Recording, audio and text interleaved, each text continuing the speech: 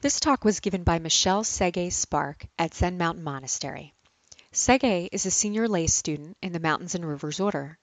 This talk, like all of our talks, is offered free of charge. If you'd like to make a donation or find out more about our retreats and residency programs, visit our website at zmm.org. Thanks for listening. Good afternoon, everybody. This is from Cultivating the Empty Field by Hangji, 12th century Zen master, China. It's called The Conduct of the Moon and Clouds. The consistent conduct of people of the way is like flowing clouds and full moon, reflecting everywhere, glistening within each of the 10,000 forms.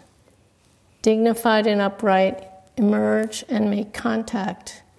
Language cannot transmit this. Speculation cannot reach it. Leaping beyond the infinite and cutting off the dependent, this marvel cannot be measured with consciousness or emotion. Leaving causes and conditions, genuinely realize that from the outset, that the mind that embraces all the 10 directions does not stop anywhere. This collection of Cultivating the Empty Field are teishos, I would say, by Hangji, who was a 12th century Zen master, on ways to practice that go beyond words. And he's pointing out instructions, really, to cut off unnecessary thoughts, to let go of strong emotions, and leave behind views that include our past. That is, of course, after we do some work to get into that situation. The mind that does that doesn't rest anywhere. Now, it's nice to hear these words. They're very encouraging, but if you're sitting there with yourself, you have some work to do, perhaps, to get there. And it's interesting because Hangji also collected koans, and that's another method for breaking through our habituated self-views. His collection is called The Book of Serenity, and he was quite a poetic person. His words are inspiring, unlike some of the words that we hear in Zen that are more like abrupt and shocking. But the context of this talk might have been interesting. It was 12th century China. Things were really being shook up then. And it wasn't just monastics, perhaps, in the Sangha or congregation. It may have been lay men and lay women and nuns. And I imagine there was a Sangha member there that actually is in our female ancestor lineage. It may have been Mi Dao, who was a student of Dawi at the time. They coincided time-wise, so I'm using her as a Sangha member that's responding to and hearing these words. Now, it's interesting because when I first heard this passage years ago, I loved it. And it was along the lines of hearing lots of things that were mostly spoken by men. There was no female lineage that we knew of at that time. And there was no female modeling. We didn't have female teachers then. So I decided to pluck Mi Dao out of the air because she was a student of Dawi, and Hangji and Dawi were Dharma relatives. So I know that it's possible she could have heard this, and that excites me because it brings alive something about this. I want to say something about her. Mi Dao is an our list of 58 female ancestors, she's number 30, which means there are many women that went before, and we know that to be true. And at age 35, she had her awakening with Dawi, which is not young in China at that time. And another reason I picked her is because of a little bit of a bio, maybe it's a poetic bio, that I found in Women of the Way, which is a book by Sally Tisdale that describes some of the female ancestors awakening. And there's this passage in it that I thought was responsive to this. At 15, through family connections, quiet Miedao went to work in the Department of Lighting at court to light and dim lanterns in palace hallways, filled with hundreds of people shouting commands and giving speeches. Not speaking, she observed much. The more Miedao heard, the less she said. She lit lamps and watched the soft darkness instantly disappear into shadows. She extinguished lamps, watching details around her vanish into black. She began feeling an oceanic silence inside. Silence that doesn't oppose speech. Silence that speech in which speech could not be imagined. I feel in a way this is a response to what Hamji is saying.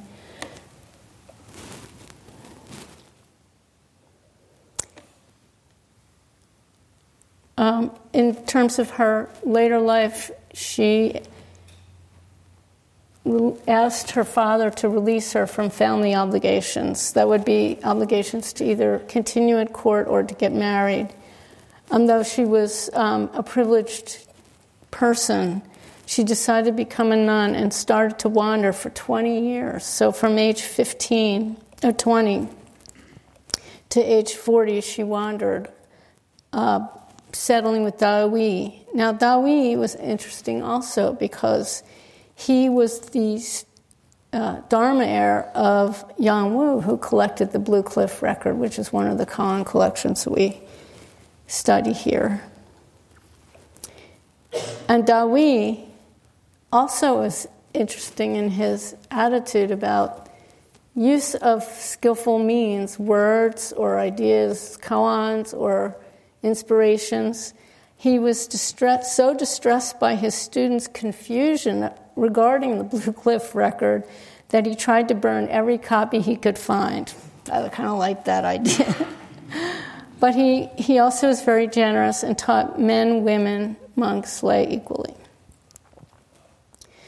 So I was thinking about this passage about the conduct of the moon and clouds, and the full moon reflecting everywhere, glistening within each of the 10,000 forms. It's a very beautiful passage.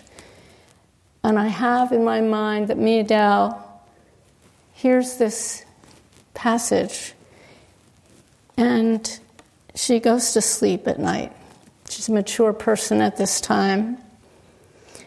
And this is her words upon hearing the conduct. She's awakened at night.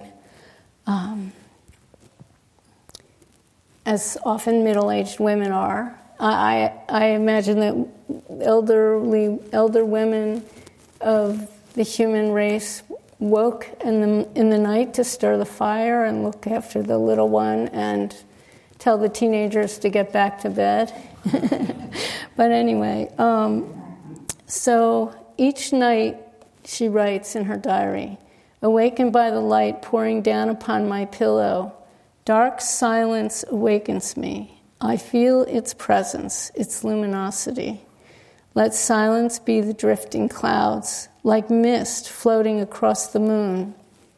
Sensation, feeling, thoughts of today drift by in the dark air, in light of the moon. Against the darkest night, the ink brush scrawls empty of expression. Look up, the pure light emanating from the moon.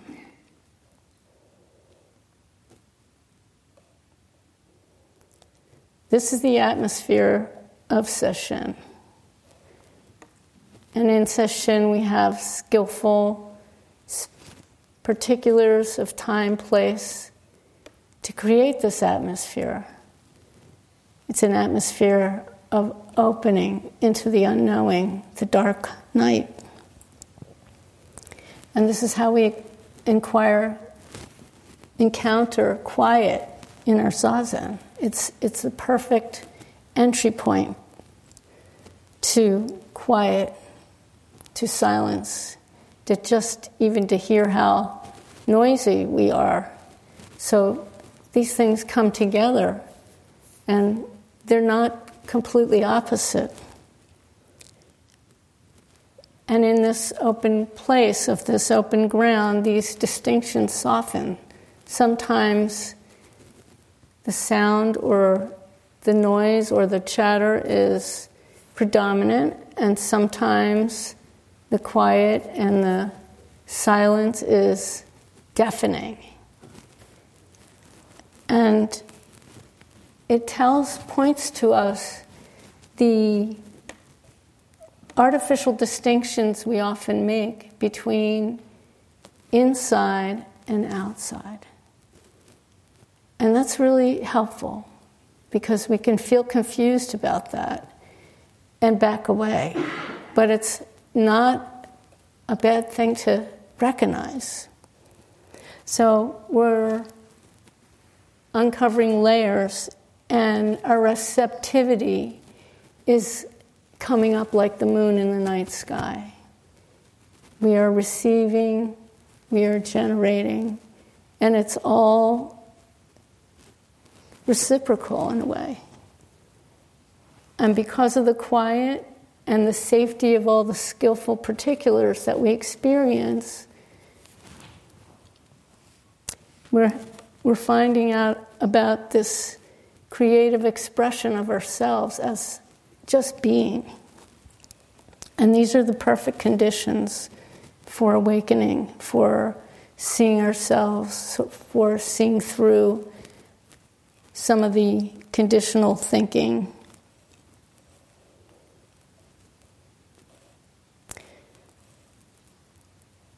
As an art therapist in a locked ward, I often had people come to my art room who hadn't done art since they were 6.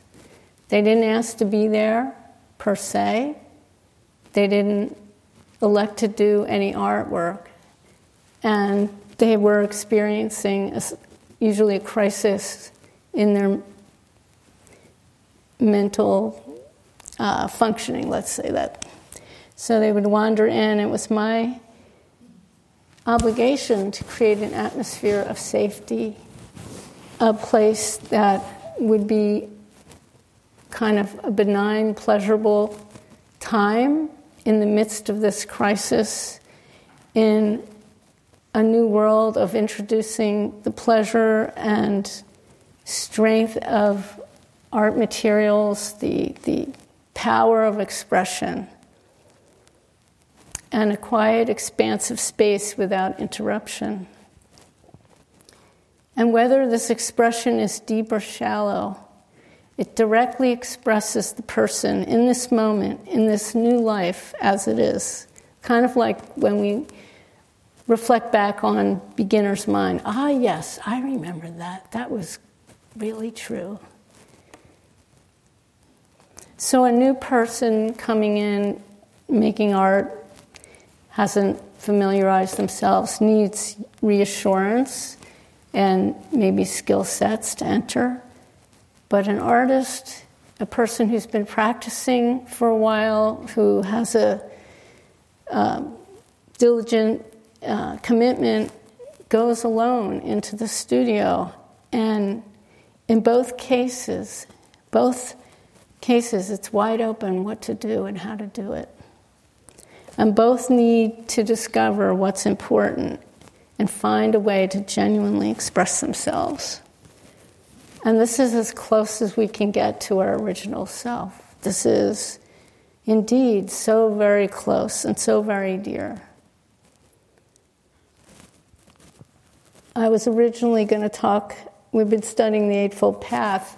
I was originally going to talk on the third of the path, which is the first two are right view and right intention, because that has to do with cultivating the mind and so forth. And the next few are more about karmic action, right speech, right action, and right livelihood. But I realized that it would be weird to talk about talking in session, so I don't really want to talk about that. But I did think about it. Because right speech is being in harmony with fellow beings, and it is genuine expression, and we are doing that. So even though it's not words and coming out. But before that, the way it comes about comes through listening, hearing, deep listening, receptivity, and silence, and to see what is true. And this is the foundation for genuine expression or right speech. The sounds that we hear during session, it's sort of amazing how resonant these experiences become as we sit day after day. I sit near the Jigido bell, which is just an extraordinarily beautiful sound. I could just stop and listen to that for a long, long time. The meal drum that starts us and goes through our bodies, it's palpable, you can feel it. It's like a vibration. And then there's all the other sounds that we're receiving. The ambient room, the sounds in the room, the heat sounds that come up from the heaters. And we let these sounds melt into us. And when we chant, our voices chant together, we're chanting the sutras, the truth of the Dharma. We're vow and gratitude. We're invoking the bodhisattvas and the ancestors. And while we're chanting, do I hear my voice or am I hearing other people's voice? It becomes sort of a blurry arising together. And are these my words that are coming out of my mouth? Or are they words that I've just agreed to put forth? And these are questions that through these experiences we can use as a metaphor for looking at our mind when things arise. How real is it? Where is this litany of self-centered obsession or whatever it is? Where does it come from? Is it something that's just automatically repeated because that's what you do? Or is it something that really needs addressed? But to hear it as being receptive to looking at it. And so in the silence of the quiet of session, we encounter ourselves. And we get quieter as time goes on.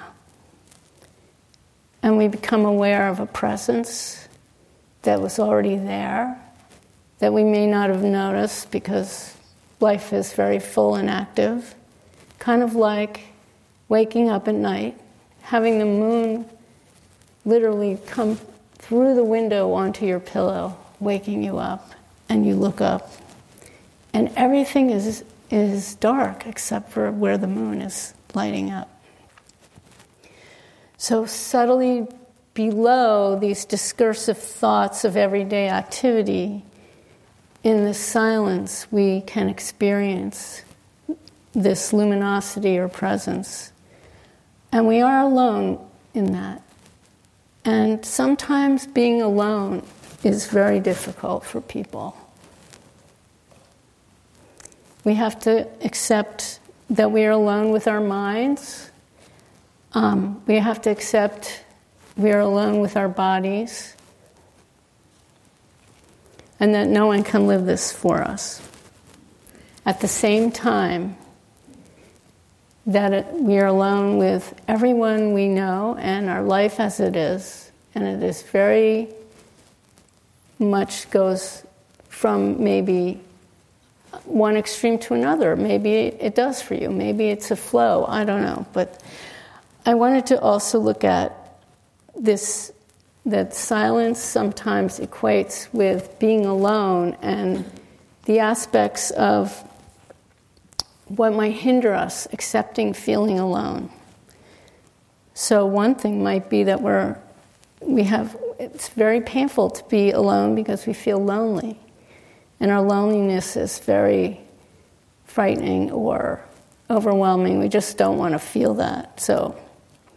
And in the loneliness, we may feel alone with certain attitudes about ourselves that we may, really not like ourselves or love ourselves.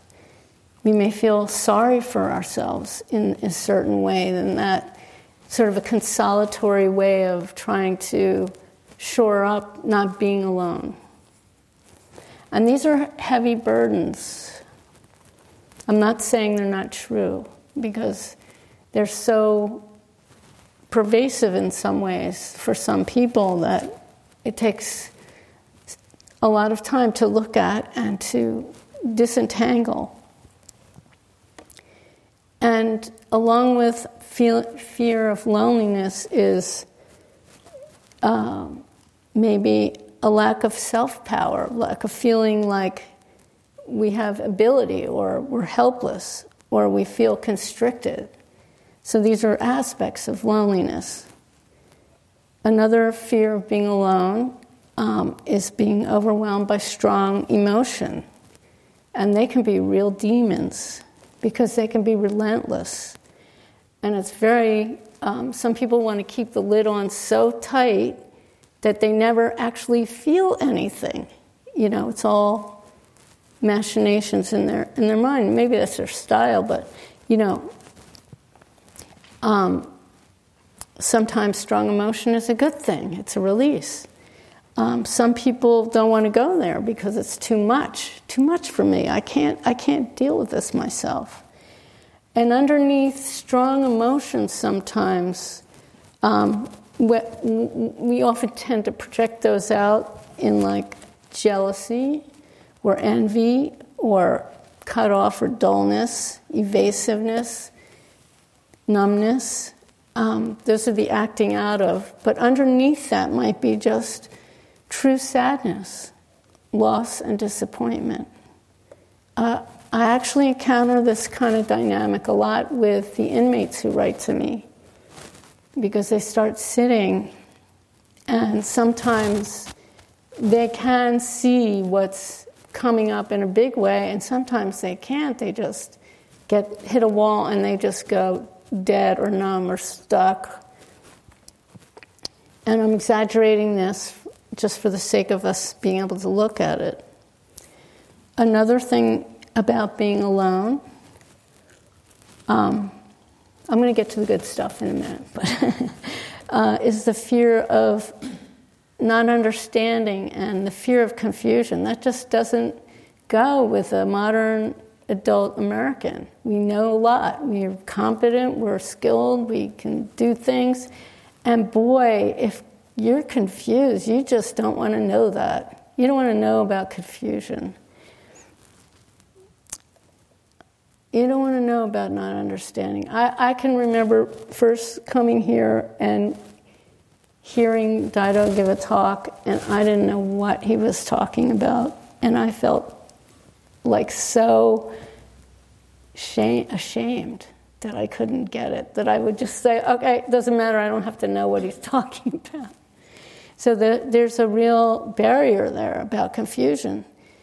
But not understanding is actually not such a bad place to be, because you're not concluding anything. It's open. Not understanding, making a mistake in an artwork is actually a perfect place to be, because then you can just It just happened because you didn't intend it. Wow, this could be interesting. Anyway. And then finally, a hindrance of being alone is when we cling to being alone. We like that. We don't want to be intruded upon.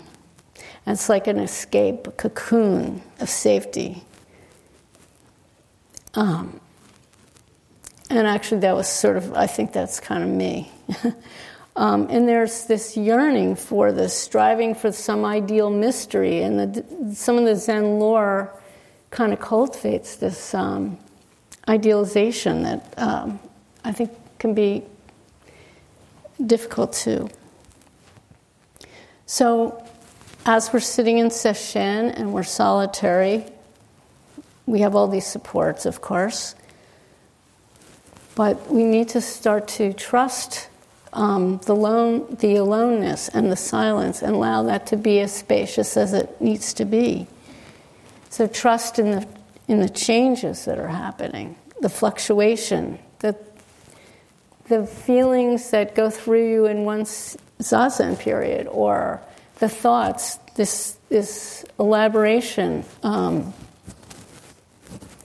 So even if you're feeling crappy 1 minute and happy the next, no matter what, trust that. Hangzhi says, leaping beyond the infinite, cutting off the dependent. This marvel cannot be measured with consciousness or emotion. So that's really interesting. Can't think about it too much. Consciousness or emotion can't be measured. Say, what is that? What is that alone when you can't measure it? If we're mutually arising, interdependent creatures, where do I kind of stop and you begin? And it's ultimately up to you what you bring into yourself, of course. Your feet are on the ground, your nose is in the sky, and you're sitting on this seat. Bare bones. You're walking around, you're sitting down, you're having a meal, and all these other bodies are doing it. And you have no idea what's going on with anyone. It's maybe you don't even have an idea what's going on with you, and maybe that's not even such a bad idea. So there is a kind of safety in letting go of the self and being alone with this spaciousness. It's like when we chant the formless field of benefaction. And in these conditions, we often feel gratitude or love or empathy comes up. It's naturally arising. Uchiyama says on this weather of the mist of the clouds going across the moon like the night in the night sky, the essential matter is to wake up regardless of your situation. Don't look for a place where all thoughts disappear. Calmly sit amongst karmic situations without being destroyed. Like weather, conditions exist in our lives, clear or cloudy days, rainy or stormy ones. They are waves made by nature's power, where we have no control. Seeing all this as the scenery of life without being torn apart, this is stability of human life. This is the zazen we do. So again, he's pointing to the atmosphere that's cultivating this safety and this benefaction. So these are some ideas about silence that I thought might be helpful in appreciating silence and not having to produce thinking all the time or generating a response or anything. Just sort of being in the presence of whatever the ambience is of the atmosphere. So the first thing is we can notice our own chatter.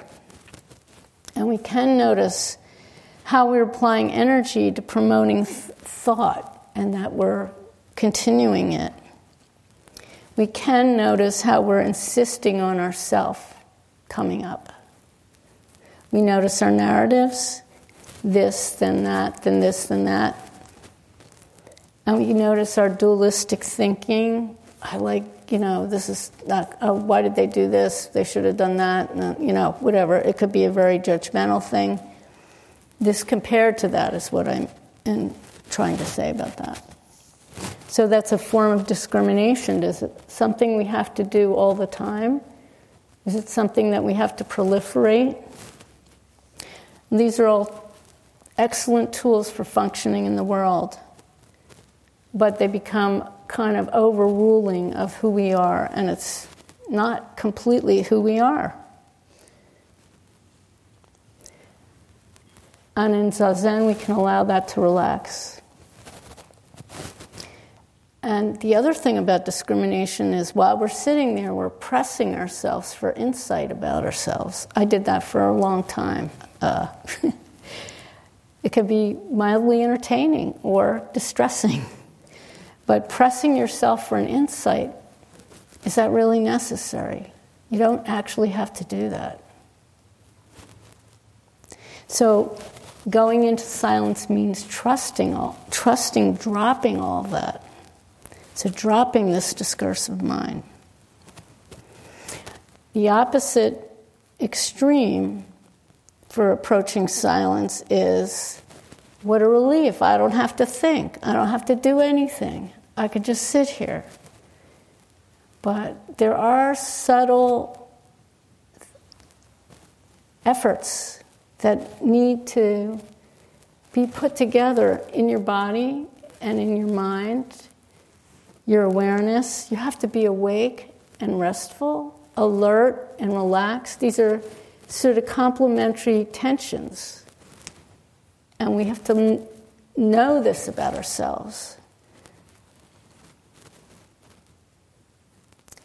But the quiet does empower you to listen, and listen in a way that you're not used to listening. And that's really wonderful. And in that listening, odd things about what's in your mind come up, at least for me. You may have fragmentary, fleeting phrases, things people said, something that happened, just a snippet here and there.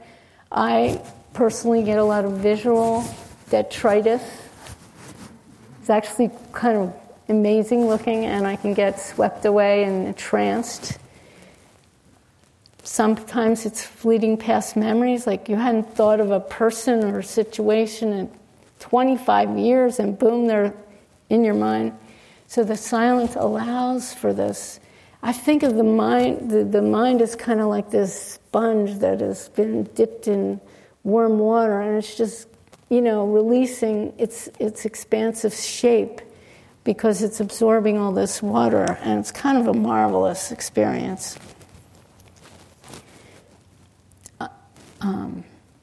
So this not thinking, directing the thinking, to stay awake and to stay focused, we do have concentration practices. And that's when things are very expansive. You want to pull in a little bit and just kind of settle yourself. And that's really what the purpose is. Not to cut off, not to razor sharp like discard. And as we go along, our attention shifts in our silence and prepares us to go to a deeper place. This place where language cannot transmit this, speculation cannot reach it. Our senses, as I was talking about, the hearing comes more alive. Our heart, our mind, we feel more refreshed and whole. And in the sound, I think, here's a really good example. It's like you're sitting there and the attendant says something and you go, what did the attendant say? And what could they have said? They called some line, but you hear it as, the elephants charged through the room, and you're so open, then so receptive that you're not connecting the meaning to the language, which I find that kind of a fascinating thing. Or you hear a sound outside and you don't know if it was thunder or a motorcycle. These blurry distinctions and blurry places are also kind of refreshing, because it means that our discrimination is softening and loosening. And for some people that is good if they're very, very tight, and for the looser people, maybe being more attentive is better. In painting, there's this phenomena called the figure ground issue, whatever. And basically, what it's pointing to is that the whole is interdependent. The sound is coming to us, and we're going to the sound. And there's no clear demarcation. And in figure ground, when you're trying to paint an object, you're working on the volume and the shape of the color. You cannot make that object have aliveness without equally paying attention to the ground, what we call the ground, the rest of the rectangle around it. And that brings it alive. And that points to the obvious. We're all so interdependent and so suggestive to this place. So sentient. When Miao Dao says, thoughts of today float by in dark air like mist drifting across the pure light of the moon. So in this space, words or silence, what is your mind right now? The space between the thoughts, is that it? Is it the breath? Hogan Sensei said yesterday, there's no such thing as the breath. The edge that has no edge. And then another aspect of this is the resting mind in silence, that you could actually see your mind resting. I mean, I don't think I ever did that before doing zazen, and it took me a long time to recognize it. This is an excellent place, and it takes some recognition that we are resting, and we are human creatures that rest. There's wakefulness, sleeping, activity, and restfulness. Very important. So bravely face the dark sky and look up the moon. We are the dark sky holding the brilliant moon.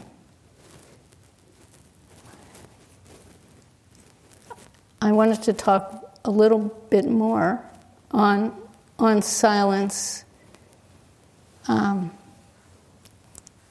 the Zen tradition.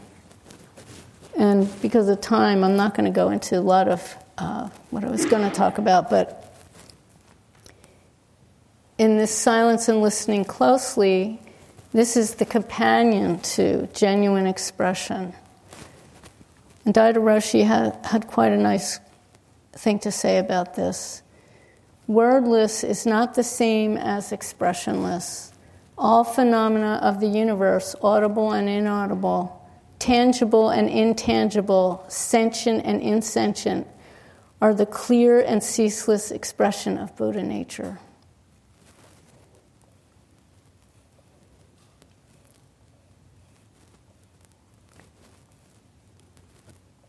I wanted to bring up another person in our tradition because I personally, when I first heard some of the koans and something magic seemed to happen in these exchanges, sometimes it was in silence and no words were said.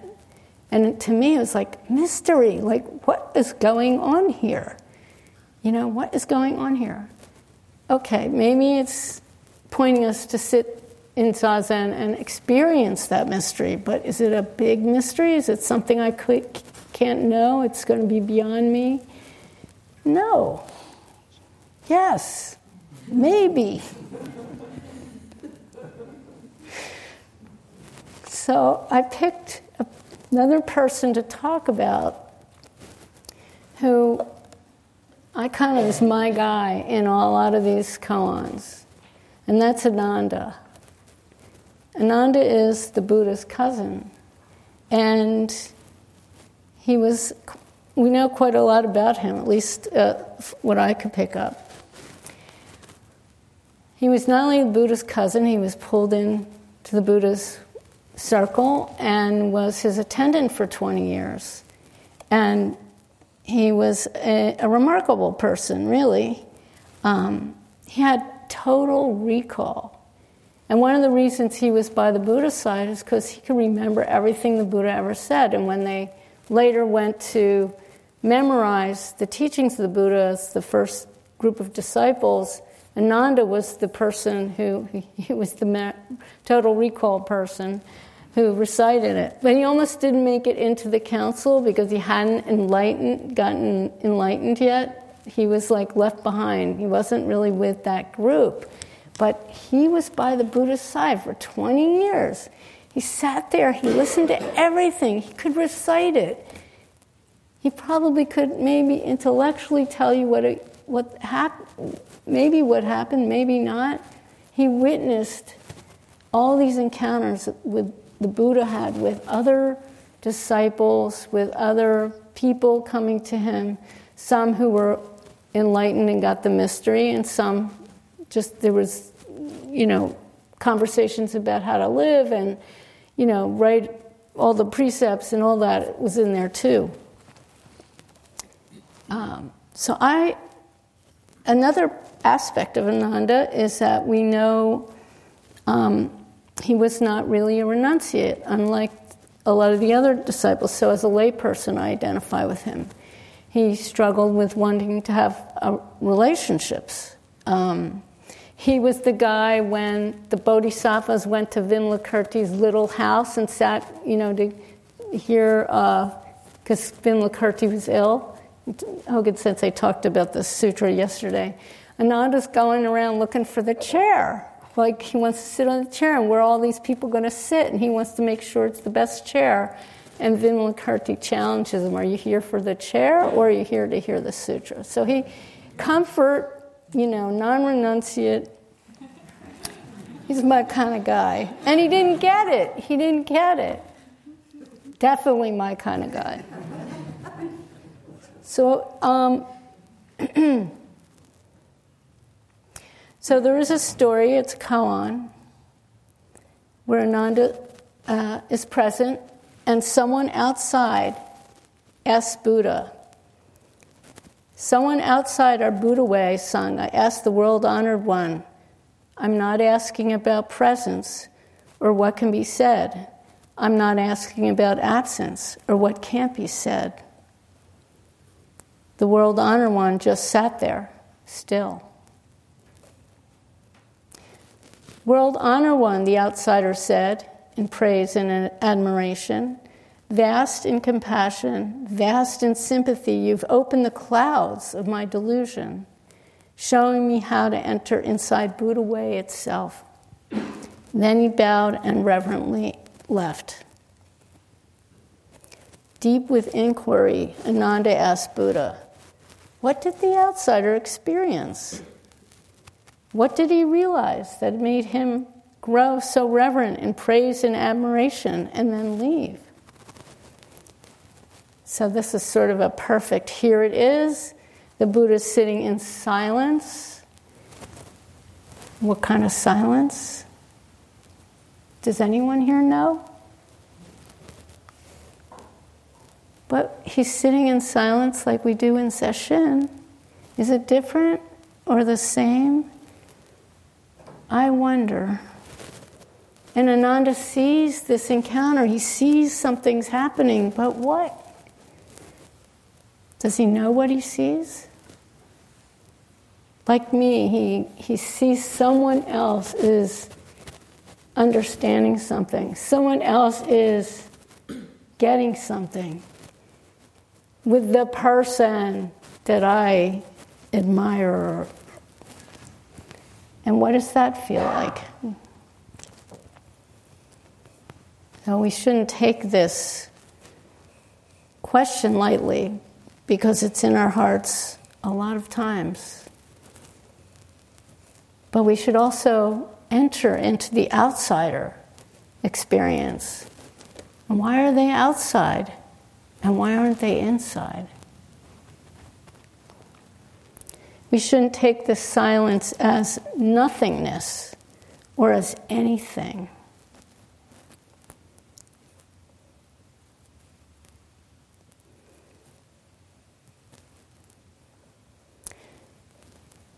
So another thing that Ananda did that I'm eternally grateful for, at least in the history that was written the way we've heard it, is that he spoke up to the Buddha several times on behalf of his Dharma sisters to enter the Sangha. He had great heart. I thank you from my heart, Ananda.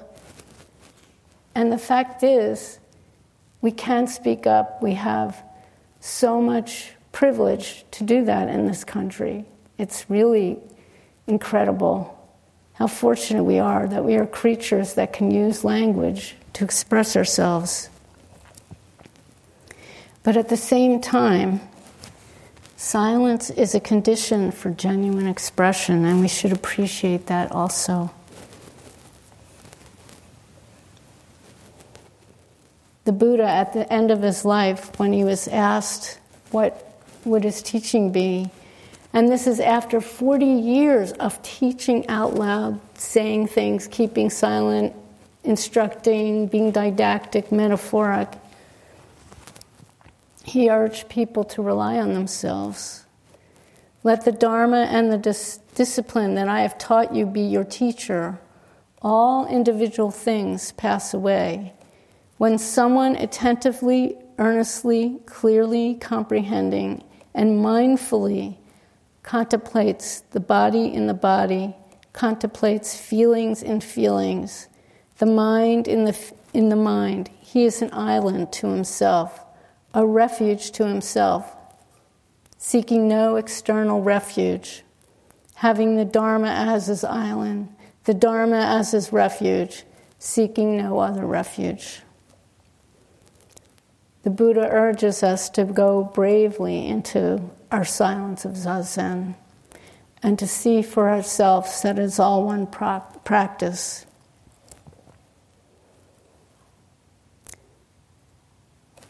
Like all our examples, Vahangji's words expressing wonderfully how to practice, like Miyao's brave journey of giving up the traditional way of women at the time and seeking the Dharma, like Ananda's devotion and bewilderment.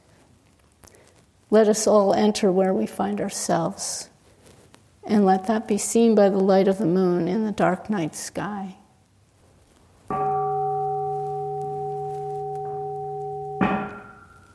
Thanks for listening. You can find more Dharma talks, interviews, and events at zmm.org/media. While online, please check out the Jizo Project, our multifaceted initiative to make Zen Mountain Monastery more accessible and welcoming to all. Learn about the new Jizo House building and accessibility enhancements to existing facilities that are just two aspects to this exciting endeavor. Find out more and see how you can get involved at zmm.org/Jizo Project. That's JIZOPROJECT.